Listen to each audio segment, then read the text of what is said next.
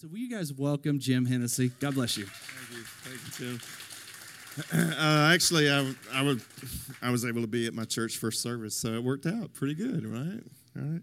And it is kind of a debt of gratitude because it's a complicated story and one that you're not really that interested in. But 20 years ago, when I took the responsibility of Trinity Church, the Woodies were already on staff there at Trinity Church. And the church, my leadership needed some friends that would stand by us. And Tim and Rebecca did that. During a really, really tough time, they came alongside. They're good to have on your team, right? They really are. And so we owe them more than they owe us, probably. It's the way that works. I'd like to jump right into this word. I think it's a word for your church. I think it's a word for you. So there is those of you who have frequented Trinity, you know there's a tradition that I am unflinching on, and it's that you stand while we read the scripture. So I know you've been up and down, like when you were at your Catholic church, but that's okay.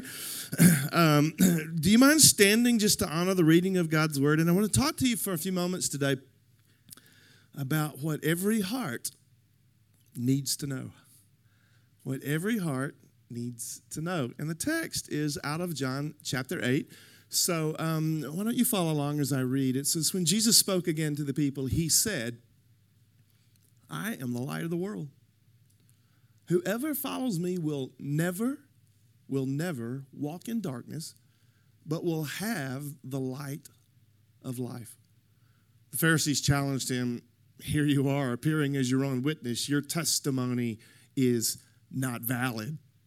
Jesus said, even if I testify on my own behalf, my testimony is valid, for I know where I came from and where I'm going. But you have no idea where I came from or where I'm going. You judge by human standards. I pass judgment on no one. But if I do judge, my decisions are true because I am not alone. I stand with the Father. I am not alone. I stand with the Father who sent me. In your own law, it is written that the testimony of two witnesses is true, and I'm one who testifies for myself. My other witness is the Father who sent me. Then they asked him, where is your Father? They said that with their tongue in their cheek. He said, you do not know me or my Father. Jesus replied, if you knew me, you would know my Father. He spoke these words while teaching in the temple courts near the place where the offerings were put. Yet no one seized him because his hour had not yet come. And this is actually God's word. You may be seated. You know, you can read it for yourself. Jesus blew the brains. He blew the thinking of these religious leaders. I'm from Camden, Arkansas. I'm sure you're not, because it's a terrible town to be from. And can anything good come from Camden, Arkansas? But Jesus was from a far worse town. And I remember last year when the cornerback for the Seattle Seahawks said, I'm the best cornerback in the NFL. Everybody rolled their eyes and they went, you're ridiculous. And yet when Jesus said, I am the light of the world, they did a whole lot more than roll their eyes. And what I love about Jesus is when they pushed back, he didn't blink, right? He didn't go, oh, well, let me explain myself. No, he leaned in. He didn't come apart when they howled at him. And even when his own friends, even when his own disciples found his claims hard to swallow, Jesus, there was a time when even his own family thought, we think he needs therapy. We think he's narcissistic. We don't really know. Even his own family. But Jesus, come on somebody, never lost his poise. He never lost his poise. He never felt the need to compare himself with the guy next door. In fact, one of the favorite, I don't know what my favorite observation of Jesus is, but one of my favorite observations of Jesus is simply this. The guy was emotionally secure. The guy was really whole. He carried a lot of peace on the inside. My favorite saying in that text is really, it's his motto, I think. Verse 14, Jesus, he says it 2 or 3 times. He says, I know where I came from, and I know where I'm going. And what I think that means is something like this. It really doesn't matter to me what you say about me because I know who I am. It doesn't really matter to me if you criticize me because your criticisms don't damage me. I know who I am. And the question that I'd like to just begin with this morning is a simple one, and it's something like this. What if you lived with that kind of poise? You know? What if criticism didn't devastate you? And what if you didn't need to try to please everybody all the time? And what if you believed in yourself when nobody else really did?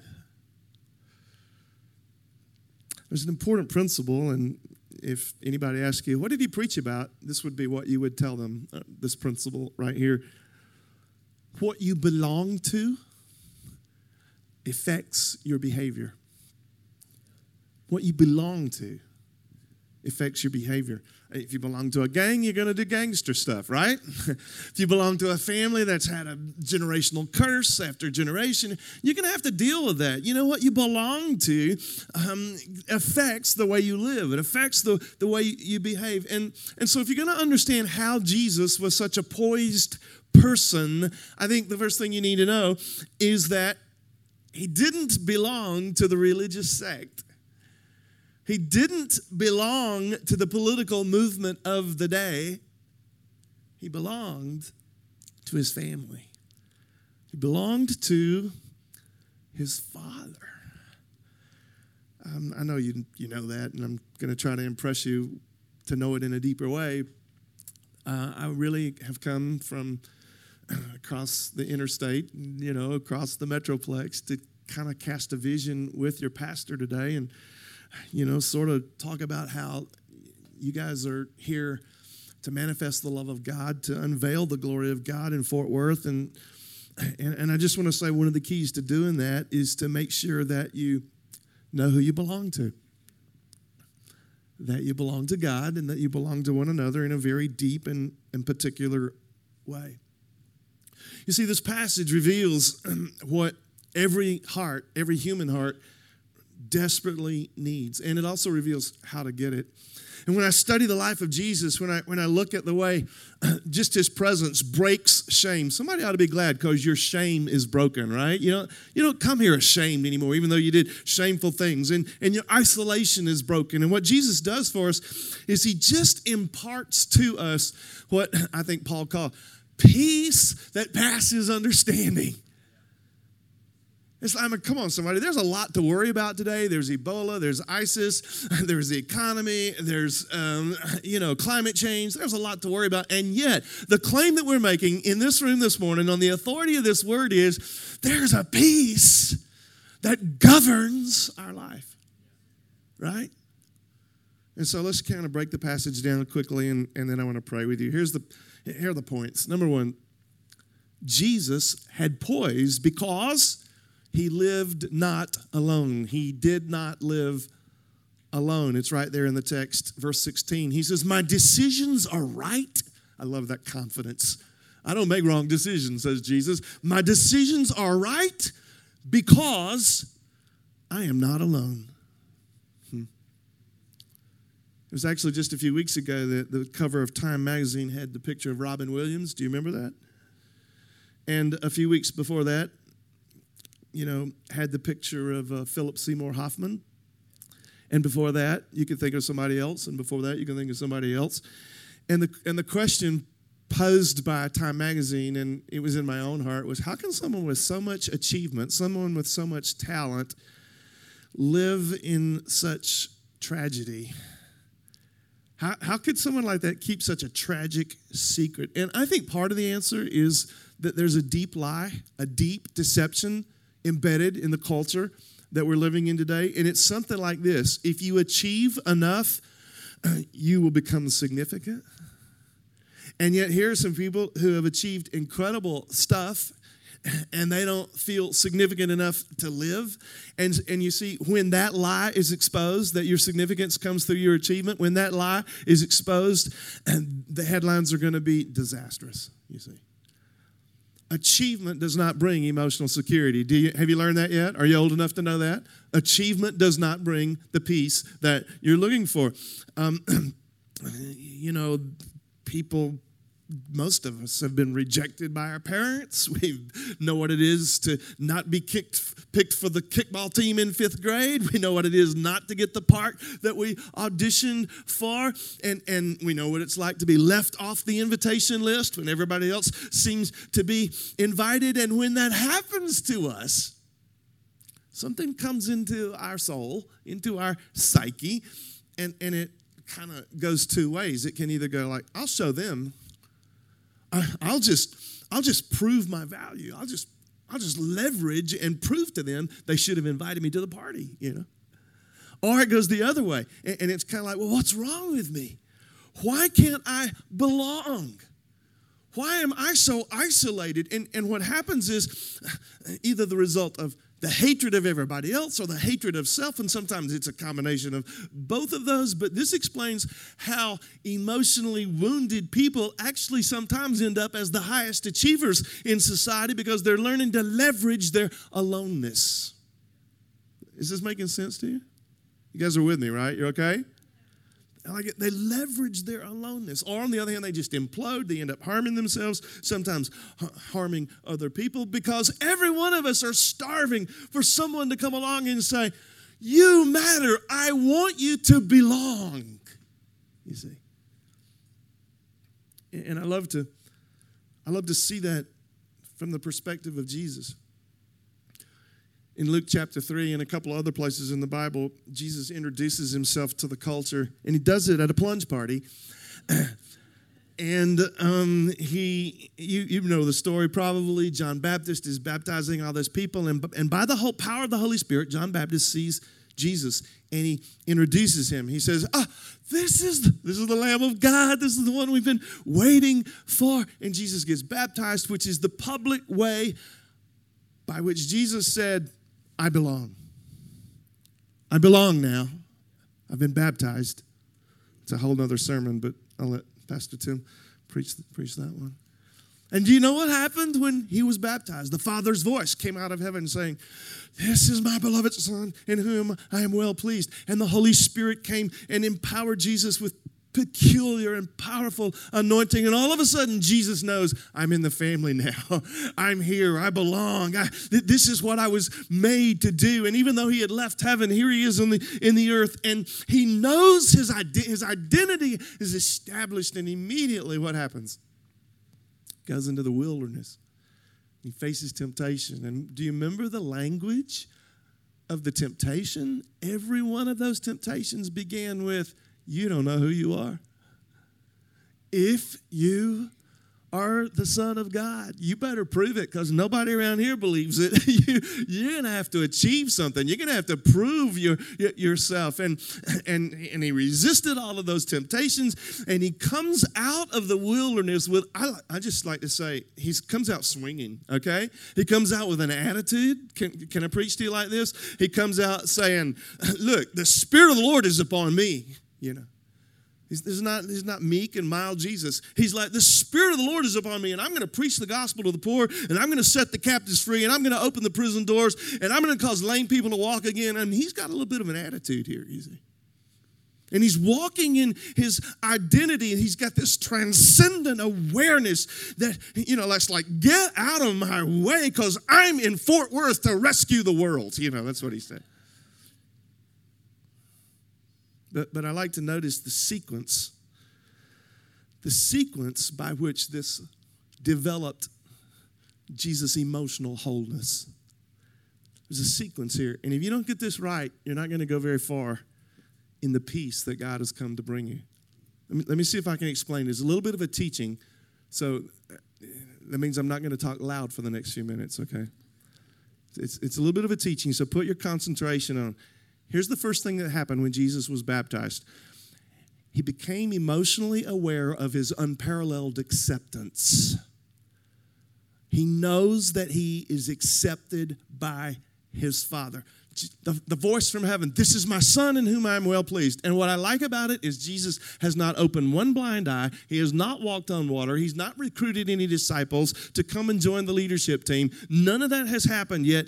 And yet he believes, he knows that he is accepted. He comes out of the baptism going, you know what? I am not an orphan. I am not alone. I am not isolated. I'm accepted. I'm accepted.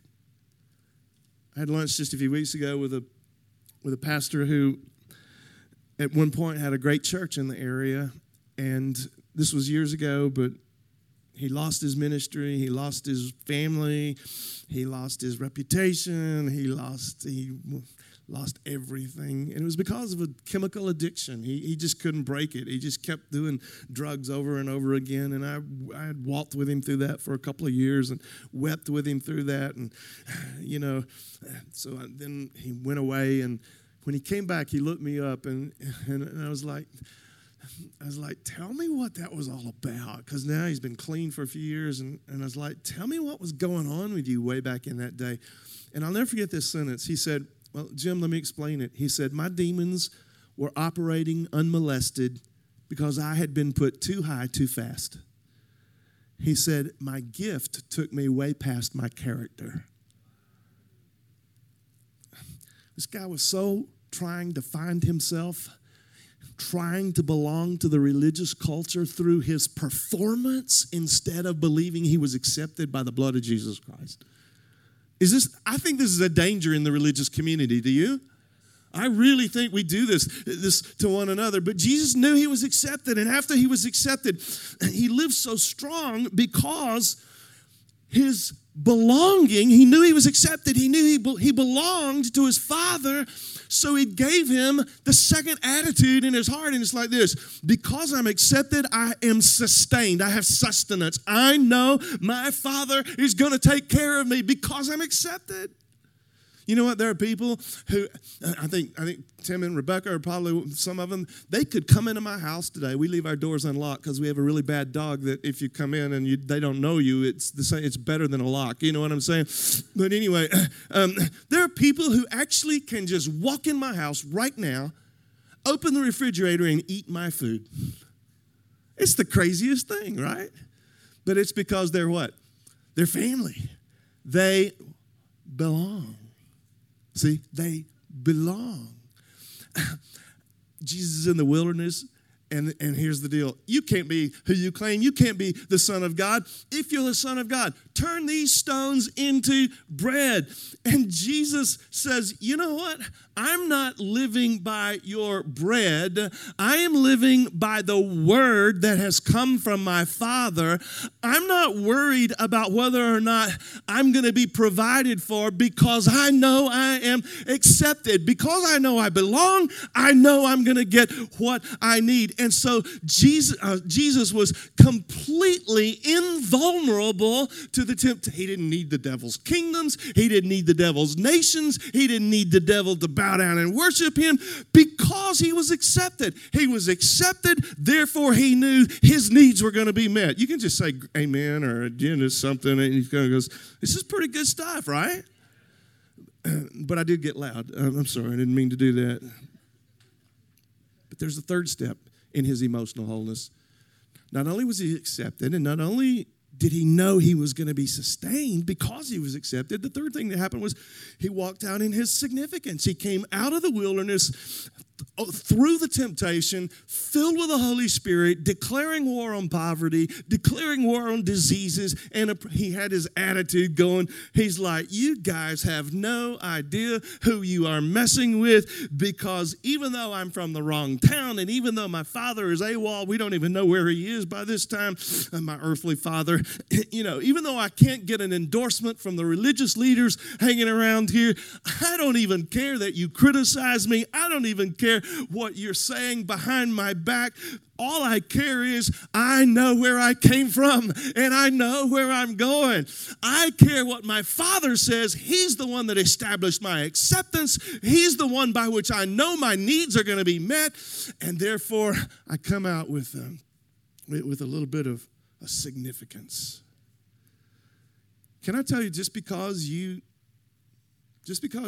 are aware of the fact that you're chosen by God, that God has assigned you here to be a city leader, to walk alongside the mayor as an armor bearer and to release compassion, because you're aware of that, that is not the loss of humility. That is being aware of your significance in the kingdom of God.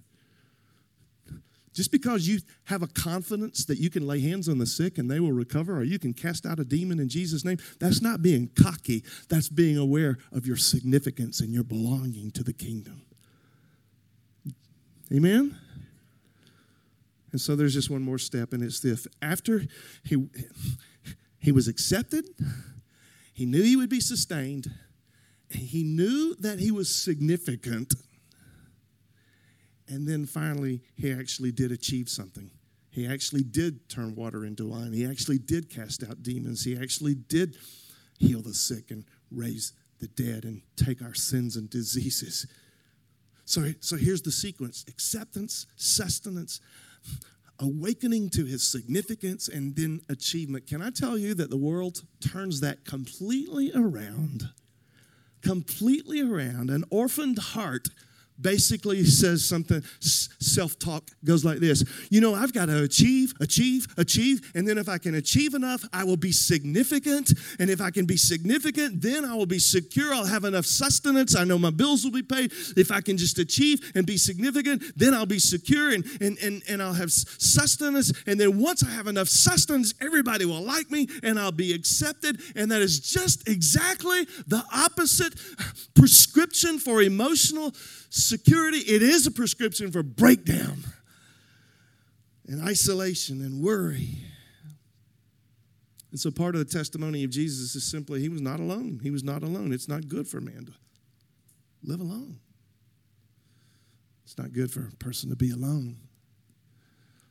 I'll never forget, those of you who have been under my ministry for a season, I always tell the testimony of how Beck and I had such a difficult time early when we were in the ministry, early in our marriage. And one of the turning points was I was a youth pastor in Montgomery, Alabama, and I felt this need to achieve and perform. I just wanted, it was like, I want people to love me because look at my trophies. These are the things I can do, and because I do these, you should love me. You should, I can hit home runs on the church softball team, and I can catch big fish, and I can grow a large youth group, and because I do all these things, you should love me. But this always happens, and it happened to me one day. The pressure was so much, and I was feeling so alone and isolated, and the burden was way too much to carry, so I just went home to our apartment. We were living in an apartment at the time, and I didn't think Beck was there, and so I just went into my bedroom. I mean, this was my breakdown. I fell across the bed. I don't ever cry, but I was just weeping like a little baby, just crying. I wasn't crying out to God. I was just crying to self-pity,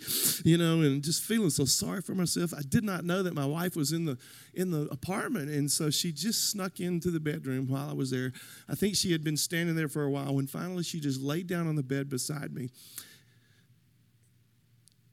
And she told me that she loved me, and for the first time, I didn't know what to call it then. I called it like confusing love. It's like, how can you love me when you see my weakness and my failure? How can you love me when you know that I'm not achieving at the level that I've been claiming I could achieve?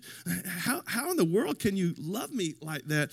And can I just preach the gospel to you for just a moment this morning?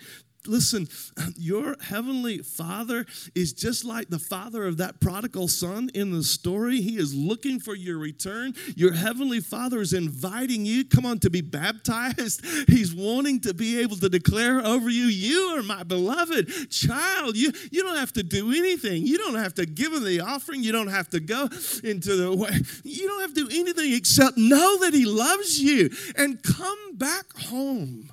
See? Live in the acceptance.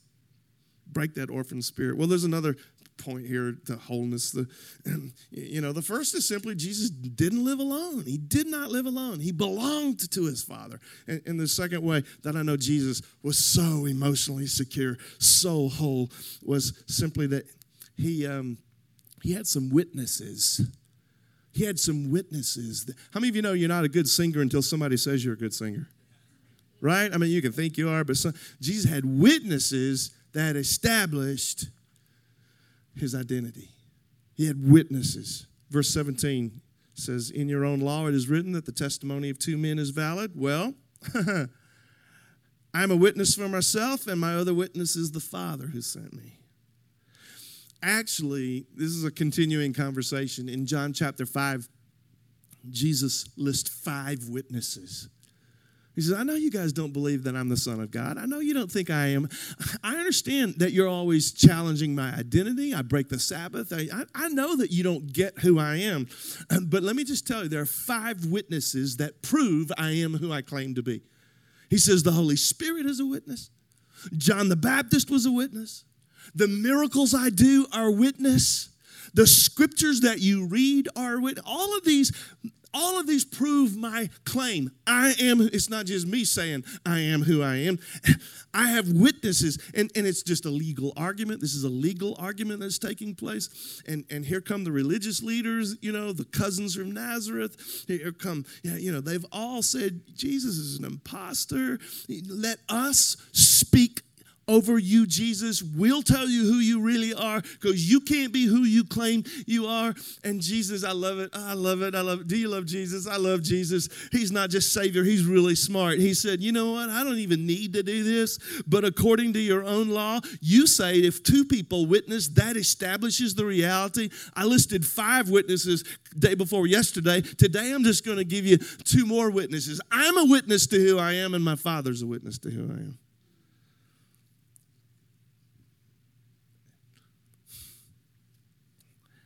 This is the application. If God says you are acceptable to him, and you say you are acceptable to him, you're going to be emotionally whole.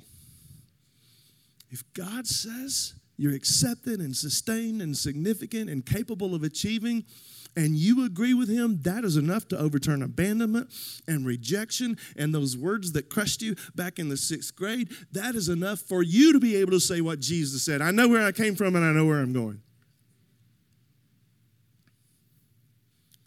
I'll never forget, there was a kid in my youth choir.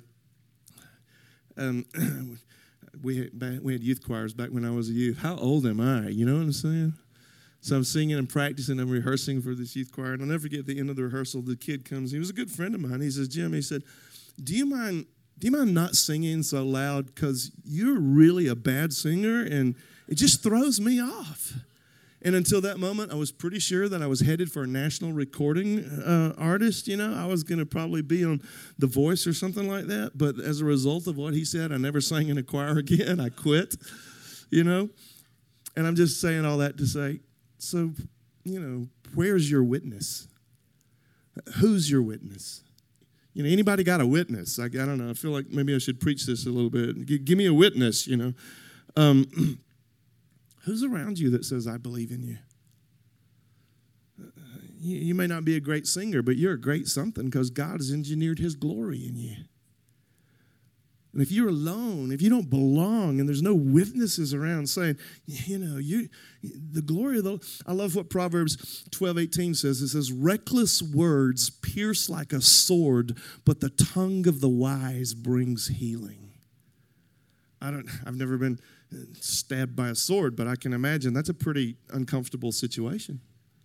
In fact, the damage of a sword is so serious that once it's in, even if you pull it out, it's not going to be like it was before it went in.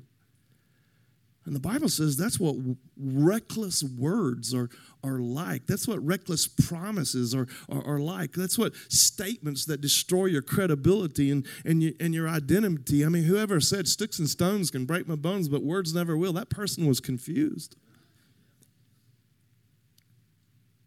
So some of you are here and you're like, I've got some swords. I've got some swords in me. I mean, I have reckless words. Your parent, your husband, your teacher, your coach, whatever. How am I going to get past that? And the answer is you got to get some new witnesses in your life. You got to get some new witnesses. I mean, the story of my church is like we were in turmoil. Joel and LaVonda know we were in such craziness, and the church wasn't going to survive. It just seemed it was not going to survive at all, and yet it did. And I was doing fine as long as, as long as there was a battle. I was doing good. I knew how to fight, and I was doing. But when I began to see the potential of our church, that's when I freaked out. I was like, oh, God, they need a real pastor now. And I'm probably not the one to do this, I'm like, oh, God, send me somewhere where mediocrity works. Send me to Fort Worth. No, I'm just kidding. Not just kidding. You're so sensitive. Look at you. You're so sensitive. Get some emotional wholeness in your life, would you? And all of a sudden, God began to send some word of the Lord to me. I don't know if any of you have ever heard of Cindy Jacobs. She's a prophet, and she started to attend our church, and she and others just began to say, Trinity Church has a destiny, and you have, you're more than you think you are. I'm not going to tell you all the secrets of my heart today, but it's like they begin to say specific things about my future and my destiny, just like God's beginning to speak over your church and over your pastor about how you're going to impact and impart to Fort Worth, and how you're here on purpose. And I have to tell you this, but those of you who've been around Trinity, you've heard this story before. It's my baseball story. I lived in Montgomery, Alabama till I was 8 years old, and I played baseball till I was 8 years old, but I was a terrible baseball player. And, part of the reason I was a terrible baseball player is because the league I was playing in had a bunch of Catholic teams, and the pitchers, every time before they pitched, they would genuflect, and I thought, this is not fair. They have God on their side. And I would strike out every time. I was a terrible baseball player when I lived in Montgomery, Alabama. But my parents moved from Montgomery to Columbus, Georgia, and my dad insisted I was going to play baseball in Columbus, Georgia. And don't worry, Tim, I'm going to stop after this, okay? I really am. But go to Columbus, and my dad's like, you're going to go play baseball. I don't want to play. I'm terrible, Dad. I'm going to make you play baseball. So we meet the Little League coach, and he introduces me. He says, this is my son. He wants to play on your team. And the coach says, great. And he asked the question I was so dreading. He says, is your son a good baseball player? And I was like, Dad, please don't answer that question. And my dad looked at me, and he says, my son is a great baseball player. Now I had a dual problem, because not only was I a bad baseball player, my dad was a liar. And I just like, oh, God, what am I going to do, And so the coach says, oh, great, we'd love to have him on our team. What position does he play? My dad said, what position would you like him to play? The coach says, well, I really need a pitcher. My dad looked at me, and he said, my son is a great pitcher. I had never pitched a baseball game before in my life, only in the backyard with my dad. The coach said, great, he can pitch today. And so that day, I pitched my very first baseball game. And for those of you who are baseball aficionados, you know that this is pretty important. I pitched a perfect game. Nobody got on base the whole game. And from that day forward, I was a great baseball player. I mean, seriously, I really was a great baseball player. And I tell you that story because somebody needs to be a witness over your life that says you're more than who you think you are. That's what happened for Gideon. I'm the least in my family. That's what happened for Moses. He says, I stutter. That's what happened. Every person in the Bible, if I could have a musician here, everybody in the Bible is well rehearsed as explaining why you're not going to be able to do great things for God. But when the Father speaks over you, says, you're a great baseball player. You're a great intercessor. You're a great preacher of the gospel. You're a great businessman. There's more in you. Come on. The same Spirit that raised Jesus from the dead is living inside of you. And if you feel the acceptance of that, then you can walk in a little bit of an attitude that goes, you know what? I may not have all the money in my checking account that I need, but it's okay.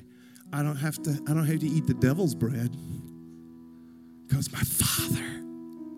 I mean, I'm getting a little more confidence in my older age. I can look at the lilies of the field. I can look at the flower. I can at the birds in the air, and I believe that the Lord loves me at least as much as He loves them. And they eat. They're cared for. And so I'm just trying to get you to understand that you need a new witness over your life. And when that witness declares who you are, then you agree with it, and then you belong. And then you get in a community of friends and family like this, and instead of saying, oh, well, you ought to do better, and what's wrong with you, and I can't believe I saw you at that movie and whatever, I don't know, instead of that kind of a spirit, you're just saying, like, there's more in you than you ever imagined. I see it. Someday the glory of the Lord is going to flow through you, and I get a little smell of it right now. The presence of God.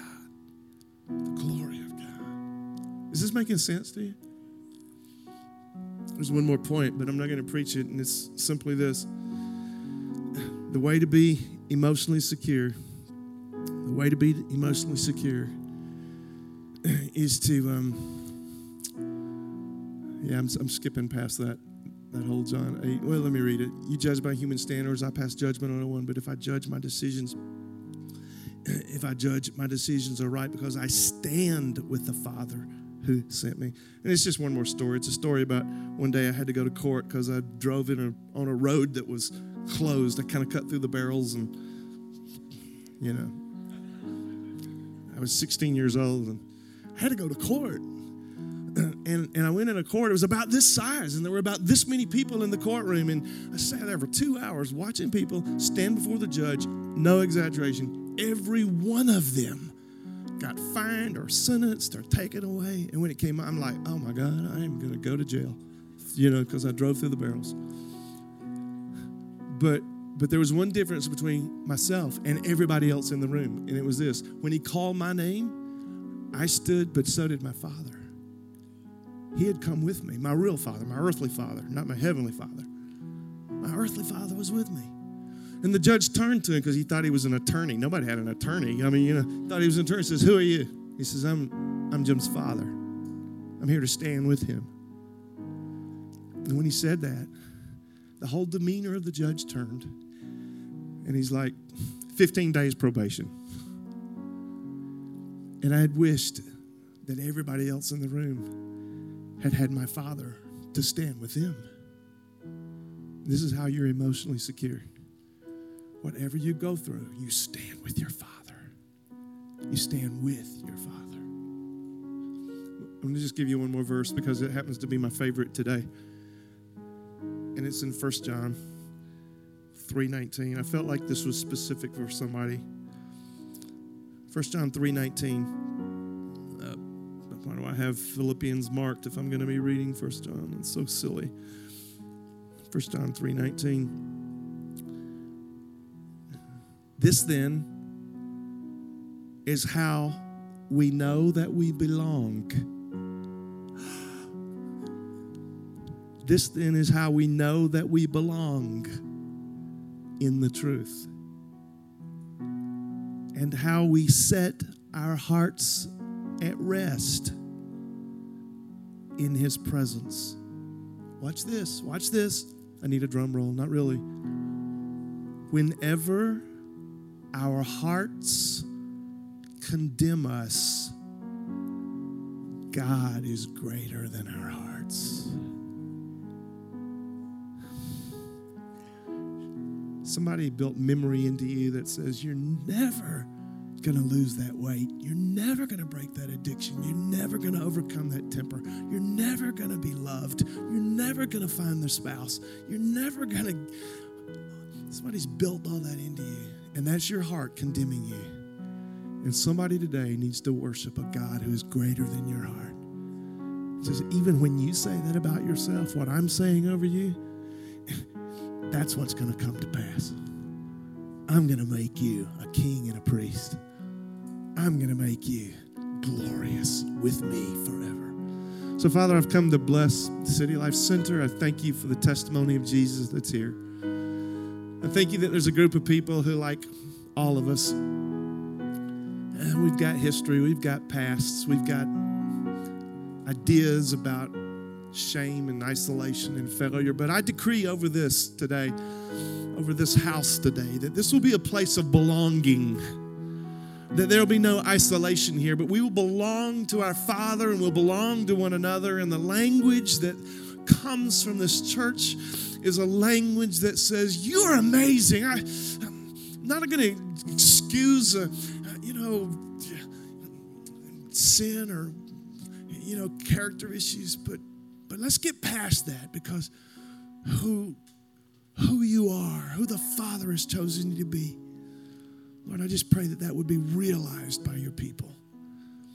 Lord, thank you that we're accepted in you. We're accepted in the beloved. Hallelujah. We don't have to prove ourselves to anybody. And thank you that out of that we can be sure that whatever we need is going to be provided. And out of that, we can bow our backs and say, I can do all things through Christ who strengthens me.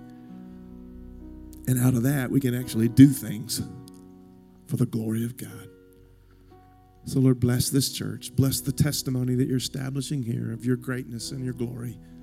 In Jesus' name I pray.